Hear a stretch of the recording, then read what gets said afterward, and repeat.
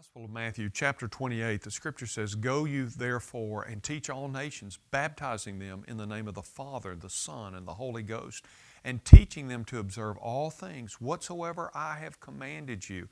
And lo, I am with you always, even unto the end of the world." So how would you explain Christmas to someone that's unfamiliar with it? Most people today define the holiday according to how they celebrate it.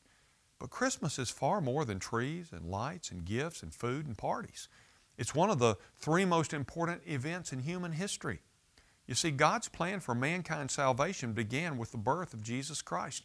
And without that, there would be no need for the crucifixion and no need for the resurrection, and there would be no hope for humanity.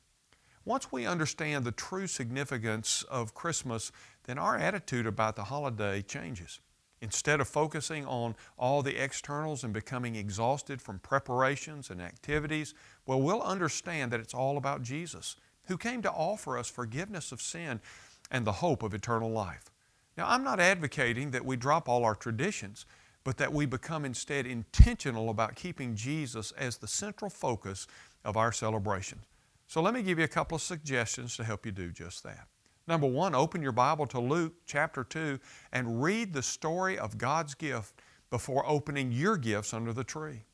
Number two, take a few moments to recall how Jesus Christ saved you. Share your testimony, thanking God and praising Him for His incredible gift that secured your salvation. And then third, how about invite your family and friends to attend a Christmas Eve service like ones that we'll be having here, to hear beautiful music and to fellowship with believers as we worship and remember Christ's birth and celebrate Christmas and that holy night. I want to urge you to do just that. I'm Ray Jones, and that's another Heart Truth for your day.